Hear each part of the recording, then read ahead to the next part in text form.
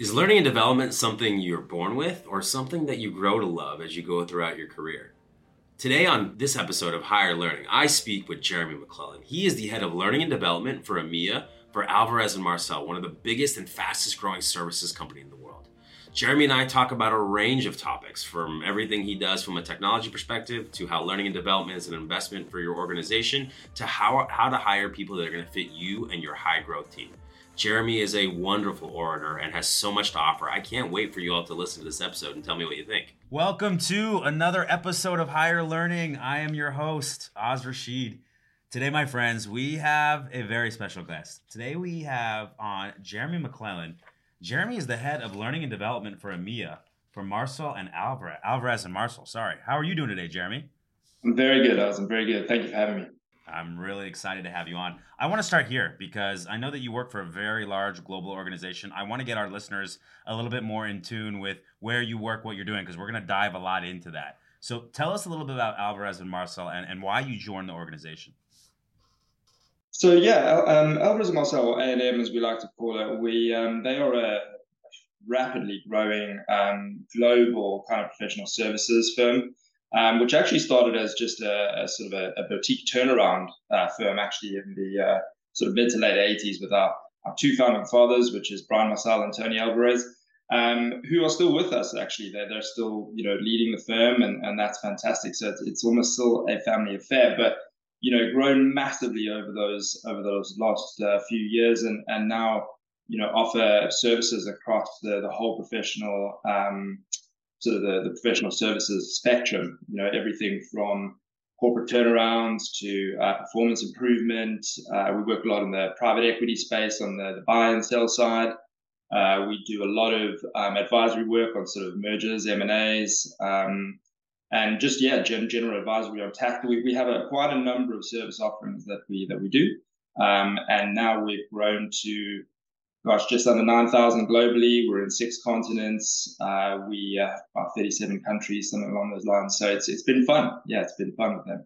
That's amazing. And one of the things that our company here, my company MSH, we have a talent consulting business, a technology consulting business in the professional services space, a little bit different than what you're doing. But what I have always been fascinated about is that at the end of the day, people are our product, right? Our people, our advisory, what we're doing. And so in that vein, learning and development is more important, I think, in this industry than anything else, because companies are paying for your expertise, for your consultants' expertise. And obviously things are always changing and evolving. And if you're giving advice from 10 years ago, 15 years ago that was pertinent then, you're going to fall behind and you're not going to be a very, very fast growing firm. So the fact that you lead learning and development for such a big organization, I want to understand, how did you get into this space? Was this something that, as a kid you were, bringing kids into your classroom and showing them what to do? Or was this something that you kind of organically fell into later on in life? I think if you asked any learning and development professional that question, I think pretty much I'd put my head on the chopping block to say 95% of them will probably say they fell into it. It's not one of those things you sort of like, you're in the classroom when you're a kid and it's like, what do you want to be when you grow up? It's like, I want to be a head of learning and development. Like, it doesn't tend to kind of happen that way. Like most, I tended to fall into it. I finished my university career back home in South Africa. Was there for sort of up until uni days. Finished uni and then moved over to London. I had some friends who were in London. I didn't know what I wanted to do, so as a student, I came over. I was going to do random jobs and tour Europe and go home after a year, after sort of my gap year. And 16 years later, I'm still sort of on that gap year. But effectively, what happened was I started working for a lender. A friend of mine I bumped into got me a job at a lender in London.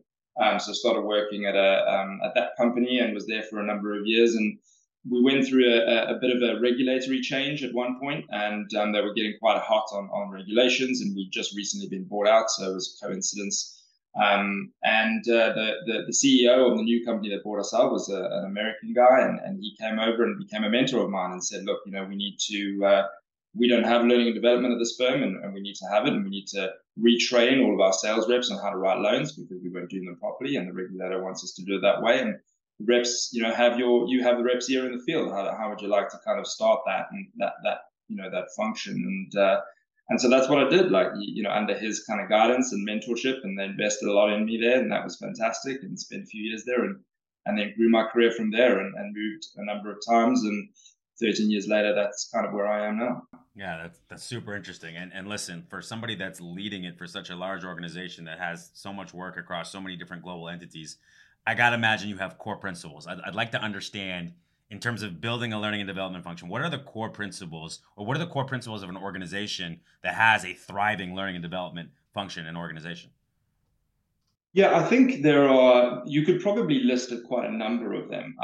If you sort of did a Google on what are some of the core principles, I think you could find quite a few. But I think for me, there's really kind of six main ones that I've found in my sort of travels that are really, really important. The first one is kind of a no-brainer, which is really kind of your alignment to your business goals, I think is super important. And sometimes it's a little harder to do than it is, to say it. But you really need to kind of double down onto, when you are developing your employees and their development, is the development that you're doing for those employees directly contributing to the success of that business? And so I think number one, it's kind of really aligning what you're doing and developing your individuals to the goals of the organization. Number two, I think, is regularly assess the skills and the gaps within your business. So, like you mentioned earlier, if you're advising on something that's 10 years old, well, then you're not doing a really good job. So you've also got to be regularly assessing whether the skills you have in your organization are up to date, and whether the individuals that are working with you have the best tools necessary to be successful as well. So I'd say that's number two. Number three is probably one of the most important in my eyes, really, is kind of leadership support. So it's, when your leaders actively endorse and participate in the programs that you are creating, in the courses that you're doing, in the development of your people as well, it sends a hugely powerful message. And I think that creates a general, really good learning culture within any organization, right? Number four, I think, is measurement and evaluation. Kind of speaks for itself. Making sure that you are putting in place some good measurements and evaluating constantly to make sure that what you're doing is good.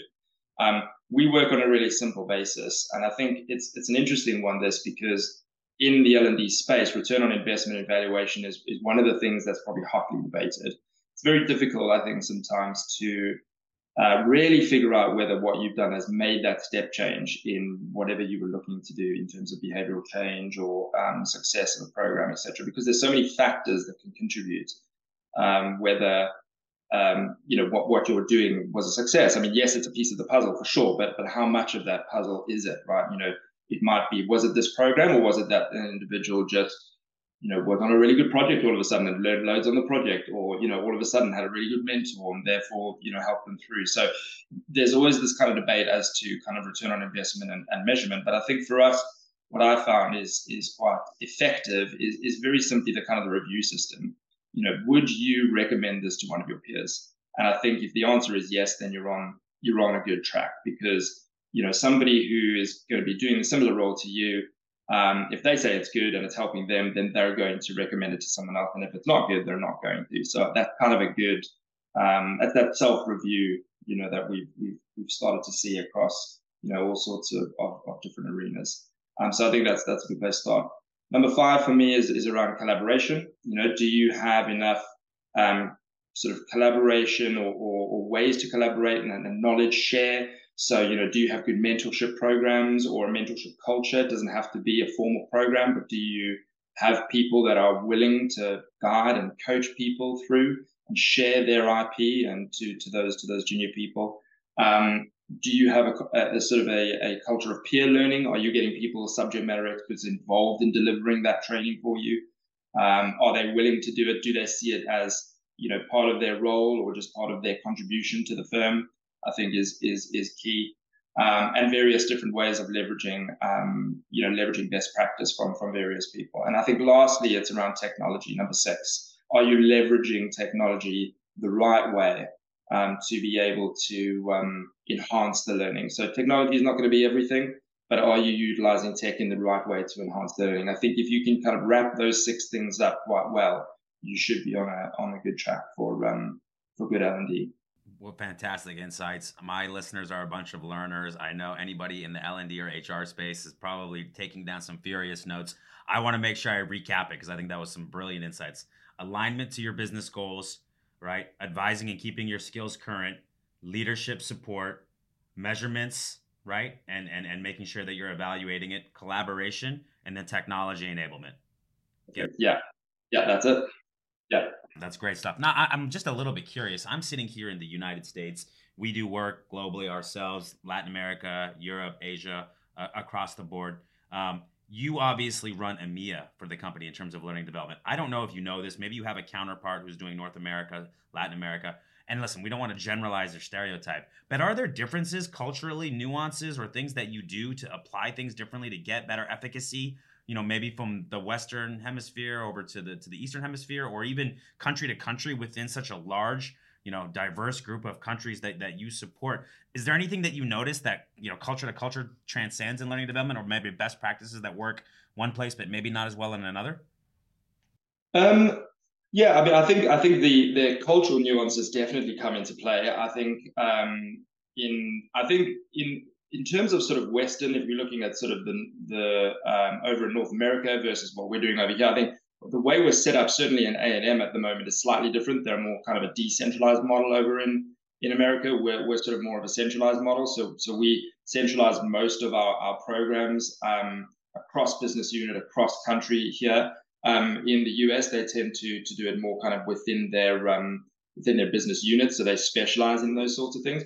But I think generally the sort of the philosophy is the same, and I suppose in a way it's more a case of the way that we learn is exactly the same, and if you can try and make it as experiential as possible for me, then generally that's how you're going to get the best out of it. So are you putting people in situations whereby it's as real as possible to what they're going to be doing day to day? And if so, then they'll pick it up as best as possible. And then there are always there will be cultural kind of nuances wherever you go. We do a lot of work in the Middle East as well, like from an EMEA perspective, and we always have to be conscious about those sorts of things, and tend to in Europe too. There's a few cultural differences there. So it's an interesting challenge across the board. Love that. So, as somebody who has failed many times and had some success in building high performing teams, I know how tough it is, especially in high growth organizations. You're currently going through this right now. I'm just wondering, what are you learning? What's the experience like? Maybe somebody else is going through that. Maybe we can give them some empathy and show them, hey, you're not alone. Talk to me what you're learning and what's kind of going on currently as you go through this. Yeah, I've really, I think this role that I have had with A&M has been, one of the greatest that I've done in terms of building a high performing team. And I started 4 years ago, and it was just myself coming in. There was one lady on maternity leave at the time, and they'd never taken a sort of a general strategic view on L&D, and that's why they sort of brought me in to look at that. And started with myself, let's say, and 4 years later, there's 11 of us now, and it's been a great journey. I think generally what I'm finding though in this role is the first thing really is super clear communication. I think is one of the key factors in kind of building that. Um, you know, it probably goes without saying. It's probably something that sounds so simple, but it really is. It's kind of being crystal clear on what the goals and what we want to achieve, and making sure that everybody within the team knows exactly what they're doing and how it's contributing to that goal. So every cog in the wheel knows that what they're doing is useful and valuable and moving us towards the goal that we're trying to achieve. And it reminds me of that great story. I think it was back in the 60s when JFK was visiting NASA and asked that janitor with the mop what he was doing, and he turned around and said, "I'm helping put a man on the moon, Mr. President." So it's sort of like every cog has a job to do, and that job is all moving in the same direction. I think that for me has been a key lesson kind of when doing this. Another one really is around empowerment. I think has been huge for me in this particular role. And probably up until recently, I sort of felt that leadership is around being the person who's all knowing, and you need to have the experience and done it before, and have inputs everywhere, and being involved in every decision, etc. But actually, what I'm learning more is it's better to kind of lead from the back, and I think that's how I'm sort of describing my style now is leading from the back, which is effectively just giving guidance, um, whilst being that kind of support net below your team to give them the support whenever they need them, whenever they put their hand up, you're there. But giving them the space, you hire good people and then giving them the space to do what it is that they do well. Give them the opportunity to make those decisions, to make those mistakes, but then, lean forward and fail forward, as they say.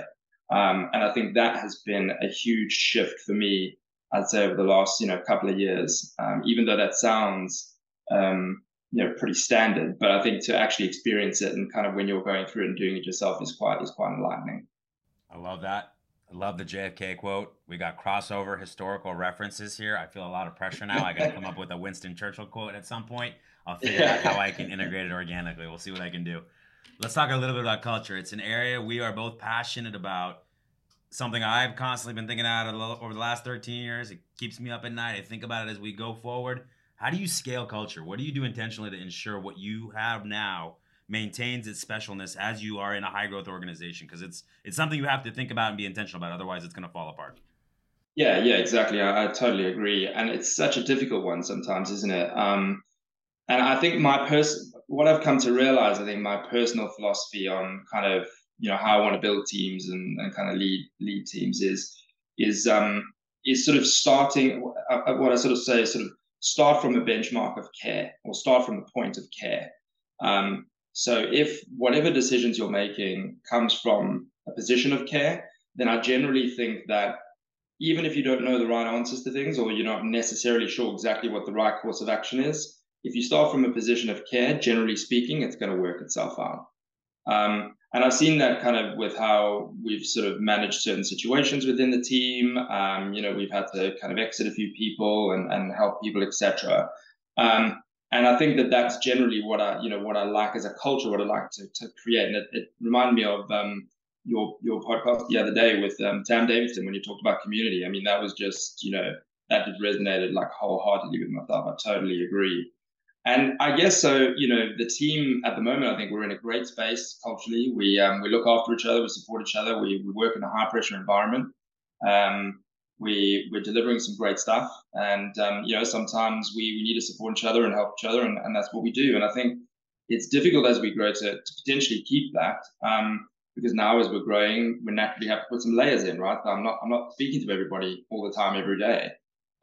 So intentionally, I try to do that. I think I try to make the time to speak to everybody in the team, at least throughout the week, where whilst we have levels, we're relatively flat still, and it's not a massive team. There's only 11 of us, but you get busy and you get into your day to day, and so intentionally, I still try to keep connected with everyone. I think, and that's a big thing. And then also if we are needing support here and there, then I tend to try and get people to help me with that, because then by doing so, it's showing those values through other people in the team, and they're picking that up too, and therefore modeling the behaviors that I'm hoping to replicate across the team. Great advice. Jackie, I fucking love this guy. He's referencing old podcasts with Sam. This is amazing. I love it. You love to see that. Thank you for that. I want to ask you one more thing, because I think this is, we talk about this in culture, and we all agree that one bad apple or a couple bad apples can absolutely disrupt the cart. And we talked in our previous conversation a little bit about toxic employees. And, there's no hard and fast rule here. In fact, if you're a toxic employee, you're usually not doing it like out with a megaphone. It's usually more insidious than that. Mm-hmm. How and when you identify those things, typically how do you handle it? Does it depend on the severity of the situation? Do you try to correct it through coaching and guidance? Do you try to give different perspective? Is it immediately this isn't going to work, we got to let you go? Like, what's your take on rooting out toxicity in employees? And then whether you take an empathetic approach or where you take a hardline approach, or we all know that you can't have it long term, but I'm just interested when you see it and you identify it, what have you done to handle that? Yeah, look, I think it's difficult. It's challenging, I think, because like you said, it's not always kind of out and out, in front of your face. It's sometimes, kind of, as you say, behind backs and been insidious and that sort of thing. And so I think what I've learned is that when you start to see red flags, then it's probably worth getting in there early, right? That's generally, I think, the right approach to take. I tend to want to help people course correct, right? So I'm not sort of a, wham, bam, thank you, bam. We want to try and help people course correct, but I think, more often than not, if that doesn't work, then it's a case of, just going in there and saying, this isn't working for us, right? And I think I always try to look positively generally on people. And I think if there is a toxic person within the team, often that is a product of the environment, perhaps. And even if the environment that you're trying to create is a positive environment, for whatever reason, that's not working for that individual. And so actually parting ways tends to sometimes be best for both parties, and let them find an area that best suits who they are, and their personalities, for example. So I think, to kind of summarize that, I suppose it's more a case of, trying to root out the red flags quickly, giving people a chance to kind of course correct where possible. And if that's not working, then part ways for better flourishing of both parties. Yeah, I like that. I mean, I like we said, I don't think there's a silver bullet. I don't think there's a hard and fast answer. I think every situation is contextual. What I typically like, listen, the first thing you've got to do is you've got to try intentionally to create a culture and environment that is lifting people up, that is understanding the whole person, that is enabling people to do their work, that is fair and just. And you try to do all those things. And as much as you try to do all those things, it's a lot harder than it sounds. And you're never getting it right 100% of the time.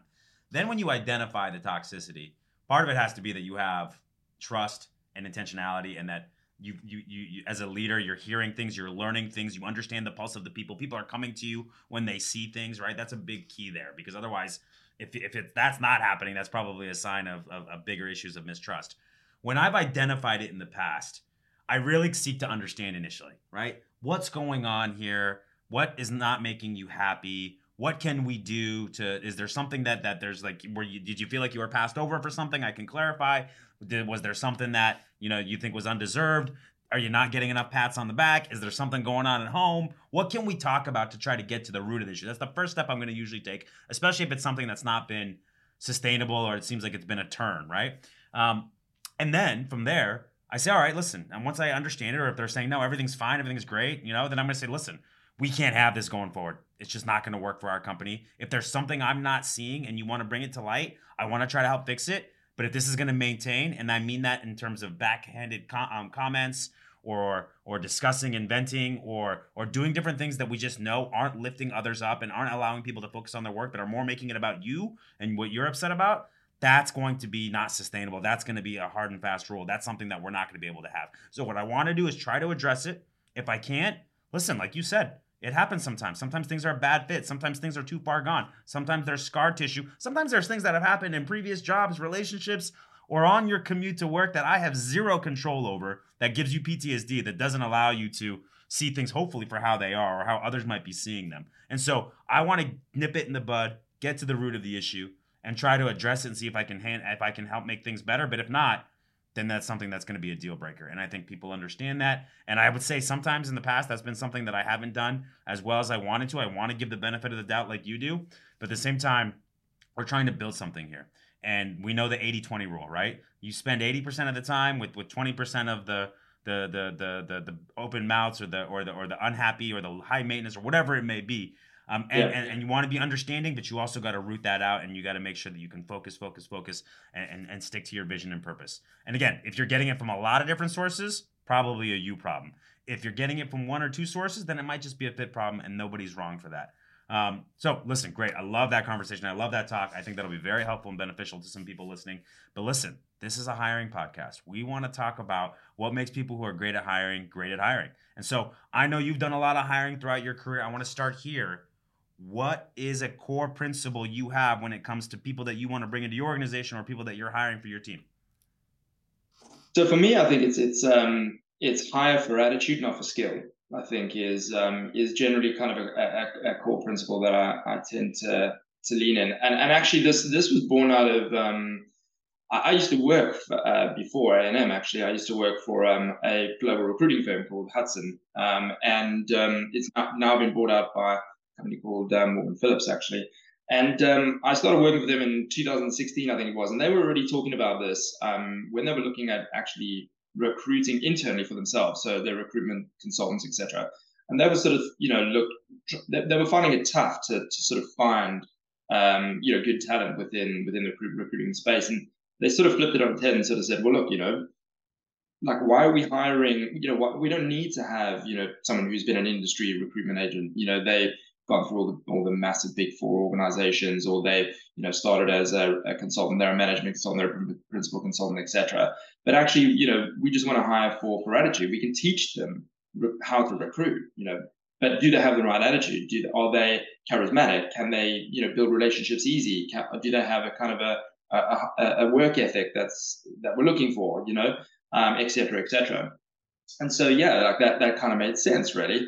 And so much so, I think one of the examples they used was they were looking for a director, and we had a Marcoms team, recruiting in the Marcom space, and they were looking for kind of a senior director, but couldn't find that individual through the normal channels, and they actually ended up just hiring an industry marketing executive because they could build high performing teams, and they had done before. They had a massive marketing network, which would have come in really handy in the recruitment space. They knew the ins and outs of marketing, in terms of what they were looking for candidates, etc. And so it just made sense, and they just taught them the kind of methodologies behind recruitment. So I think it's kind of high for attitude and not for skill.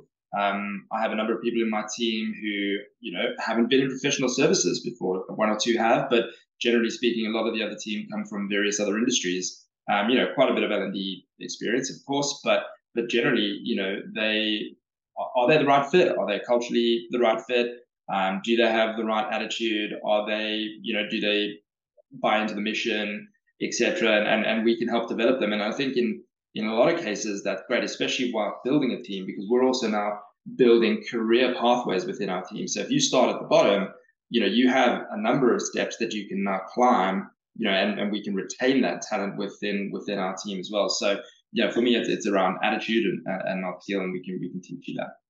Yeah, very on brand for a learning and development guy to believe attitude. You can teach aptitude. I will tell you, I wholeheartedly agree.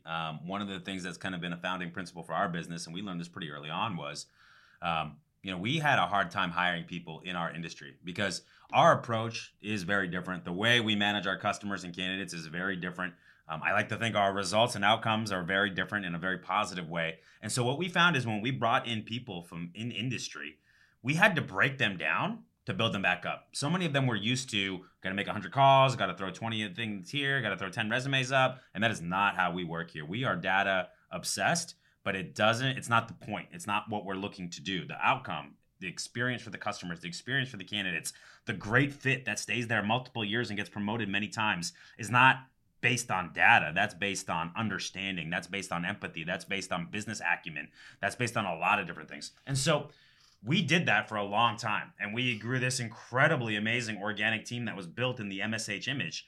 But over time, also what I learned is that as we wanted to bring in a new CFO and bring in a new CTO and bring in more management experience, you started to augment some of that organic growth with the same behavioral profile and attitude, but also bringing in outside experience to help our company go to the next level. So I wholeheartedly agree with you. I think it's the right thing to do, especially when you have a premier ability to develop people and give them the learnings they need to get the skills they need to be great in their work.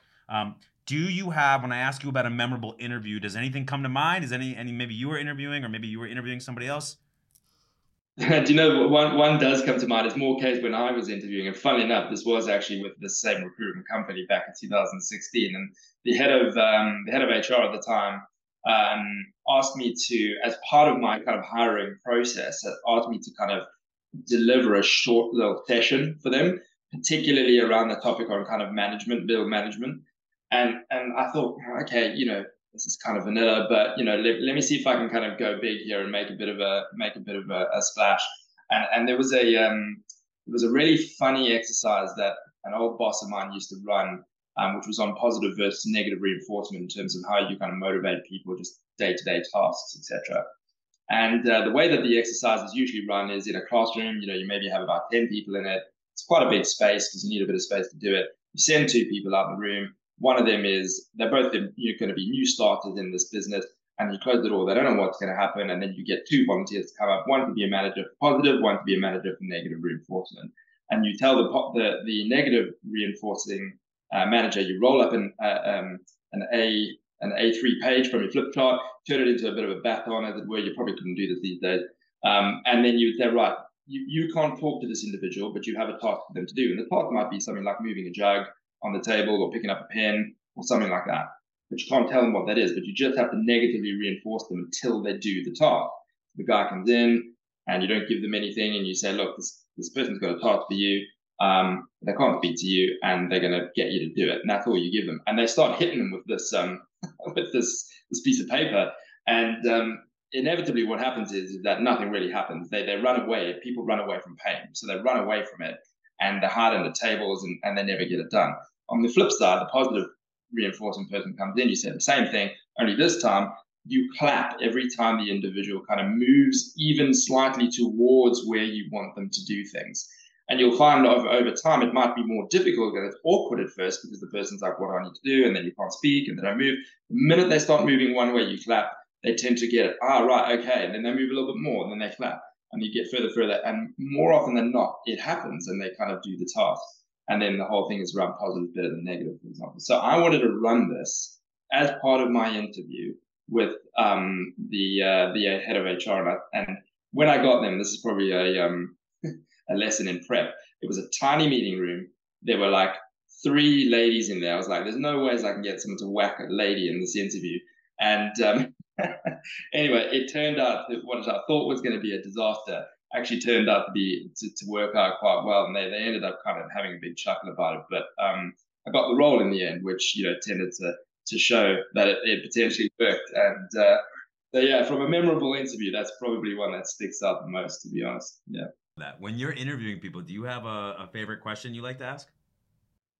Yeah, I think it's kind of a standard question, but I like the answers that you tend to give. I generally like to ask people what their motivations are for kind of leaving any previous roles. And I know that that's kind of a standard question in the kind of questionnaire, as it were, but I'm always interested to find out how people answer that, whether they answer it honestly or not. And I feel like you do get that insight from your TA team usually in kind of a screening point of view, but I like to re-ask it just to see, A, is it aligned? And B, you like to look at the whites in their eyes of those kind of questions, right? And generally, it's around firstly, like to see the sort of the honesty that you might get out of that individual, which is great. But secondly, also around what are the things that if this person becomes successful, what are the motivations that they're looking for? What pitfalls do I need to look out for, right? And what we have, and maybe we are doing things slightly differently, and that might not be a good fit for them. And so yeah, so that tends to be one of the questions that I quite enjoy asking and getting the answers to. I think that's really on point. I think you're going to learn a lot about somebody, and it's not a very direct way, but you can find out about what matters to them, what they've been through, so what you might get in terms of that PTSD I was talking about, good or bad, and just understanding what matters to somebody. Maybe they're very principled, right? I had somebody that we interviewed that was working at Meta, and obviously there was a lot of controversy with that, 3 or 4 years ago. And they were in a meeting at one point, and they were like, "I can't do this anymore," and they just got up and left. And like not everybody did that, but that person was very principled and had a very strong opinion and bias towards that, and so they left and went to another company. And so I just found that to be very interesting motivation, not right or wrong, just interesting in that they took that much of a stand on something that they cared about. They showed me the person was very mission driven in their work, very purpose driven. Yeah. So I find that's a really great question, and I would have to give a credit to Hudson. He worked in the recruiting space before you got into L&D. I would tell anybody that wants to be great at interviewing, get in the recruiting space and understand it before you move on to your executive level career, and then you'll build these high performing teams like my man Jeremy over here. Next question is, when it comes to helping people understand about Alvarez and Marcel, creating a candidate experience that gives them a realistic job preview, anything that you do or anything that you say in the meetings to make people understand what they're walking into if they take a job with you?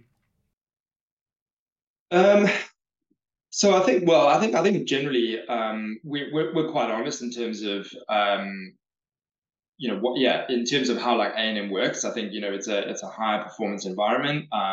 We have to work at pace. We have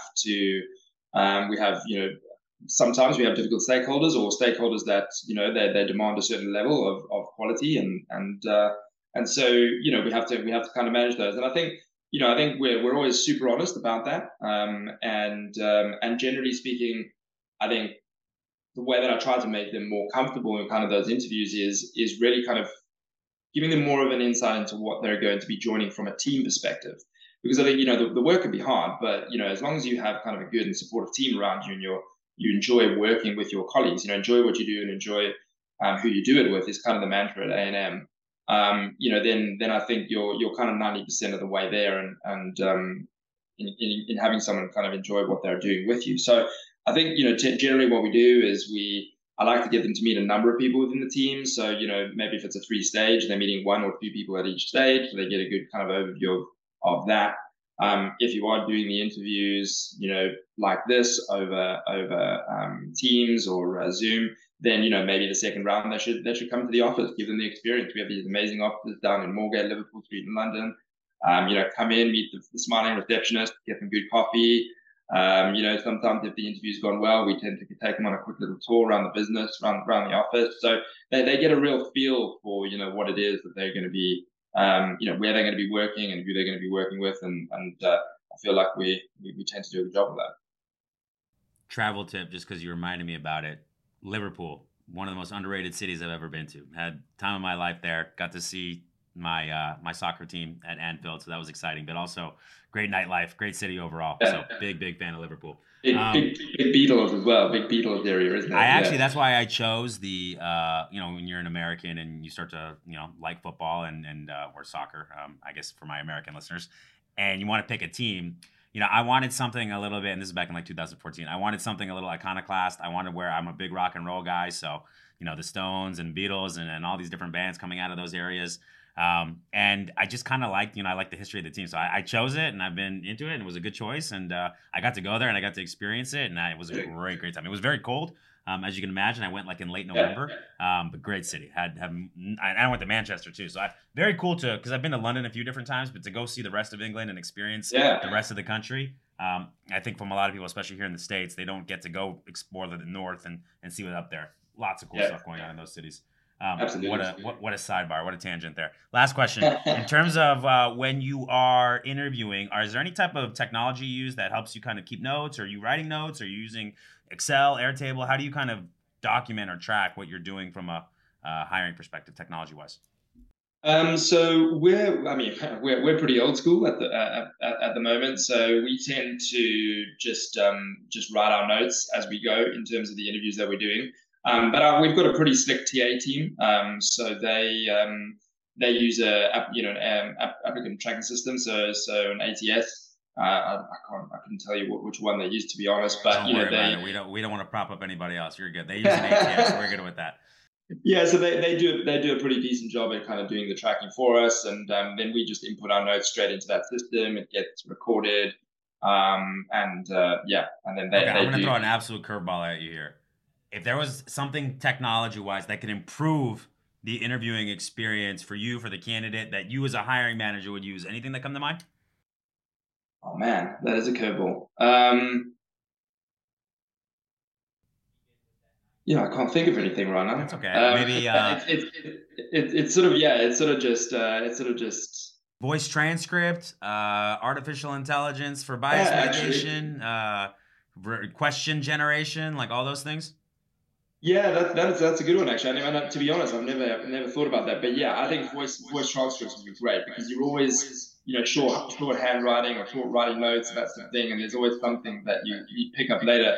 I tend to reflect as well at times, so that actually probably would be a good thing to kind of go back on the transcript and be like, oh yeah, they said that. That's actually a good point, or something like that. So yeah, that's a good point. That'd probably be quite handy. Someone should build that. We'll see. All right, I want to dive in a little bit about your career, man. So let's talk about. I usually ask a day in the life, but I find for executives is meeting after meeting after meeting. When you've had a productive day, what happened that day typically? So when I've had a productive day, well, look, I mean, my day it can be a number of different things, which is what I like about it. So I think, for me, I think if it's a productive day, it's generally have gone through the multitude of projects that we've got on at the moment, and have we kind of moved those projects, forward considerably. So whether that's, having created some content for that project, or had a really good meeting with the subject matter experts who's buying in, or we had we've launched a great program or something like that is usually a really really really good day. A lot of what I do as well is if I can sit down and get some space for some strategic thinking, I think that's always a good day as well. I tend to try and carve out where possible some time to think about the team. What am I doing with them? How can I make things better? How can I incentivize better? How can I be a better leader? How do I structure the team such that we retain the talent? All that sort of thing. If I've managed to carve out that time, that's also a productive day for me as well. So I also do, we run on the sort of player coach model here at A&M as well, because we get into the thick of things. So whilst I do lead the team, I also have a client group that I business partner with as well. So, if I've been able to, build, pull together some really good training plans, or I've helped an individual with something that they've had, maybe help them with a coach, or done some coaching, or push them in the right direction to help develop that individual. Things like that are always big wins for me too. So, Is there anything you're working on right now you're particularly juiced about, you're excited about? yeah, we've been putting some really good foundations in over this last year, and next year is going to be kind of a big year from us in terms of actually pushing a lot of the programs that we've been building foundationally this year. So what we've moved towards for the first time within A&M EMEA is we've built academies. So we have academy per grade, so everywhere from analysts through to our senior director and managing directors. And so we built these sort of like 2-day boot camps per grade, core business skills, what you need to do to be a great consultant at A&M, from an analyst all the way through to senior director. We've built all but one of those. We've run pilots for all of them. And now it's a case of we've put them into circulation. Our new financial year starts this month. So we're on a big promotional spree in terms of actually driving that agenda across the business, putting that in the calendar, and just getting people excited about it, and having it as part of our kind of ongoing development for all of our people across EMEA and across all of our various offices across Europe and EMEA and the Middle East. You're gonna have to keep me updated on that. It sounds exciting. All right, last question. If you had one bit of advice to give maybe yourself when you were 20 years old getting started in your career, or maybe for our early in career listeners, that you didn't know then but you know now, what would it be? I think one of the things that as I moved through my career, I found, and this is mainly from kind of I suppose improving yourself, and also kind of just monetarily mainly, is you tend to have big jumps in sort of your salary and in terms of your career when you move. It's great to be somewhere for a number of years, don't get me wrong, but actually if you start to move and get more experience around, you also get step jumped in kind of your own kind of salaries, right? So at first I stuck with an organization for a long time, and then within 5 years I moved sort of three times or something like that, and jumped considerably in terms of what I learned, what I experienced, and also kind of what I earned. And I think if someone told me that kind of a lot earlier, I might have done that a bit sooner. But I think part of that as well is also around delayed gratification. I think is something that my dad always spoke to me about, funnily enough, which I didn't quite understand until probably recently. Is in terms of it's quite easy to get caught up in wanting everything now in the world that we live in, lines of credit and getting things now and that sort of thing. And I think, if we just sort of step back and had sort of delayed gratification and things, we would, I suppose, cherish things a lot better as well, and not have as much pressure on ourselves as well.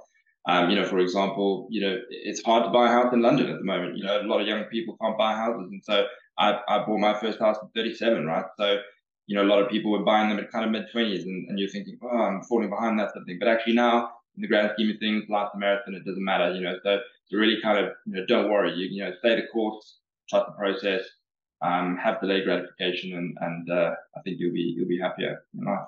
That's really good advice. I appreciate you spending some time with us, Jeremy. Thanks for coming on. I'm really excited for this episode to come out, and I look forward to staying in contact. Thanks again, buddy. Oh, thank you very much. Great to be here. Thank you for listening to Higher Learning with me, Rashid. If you enjoyed this episode, please leave us a review and be sure to subscribe so you never miss an episode.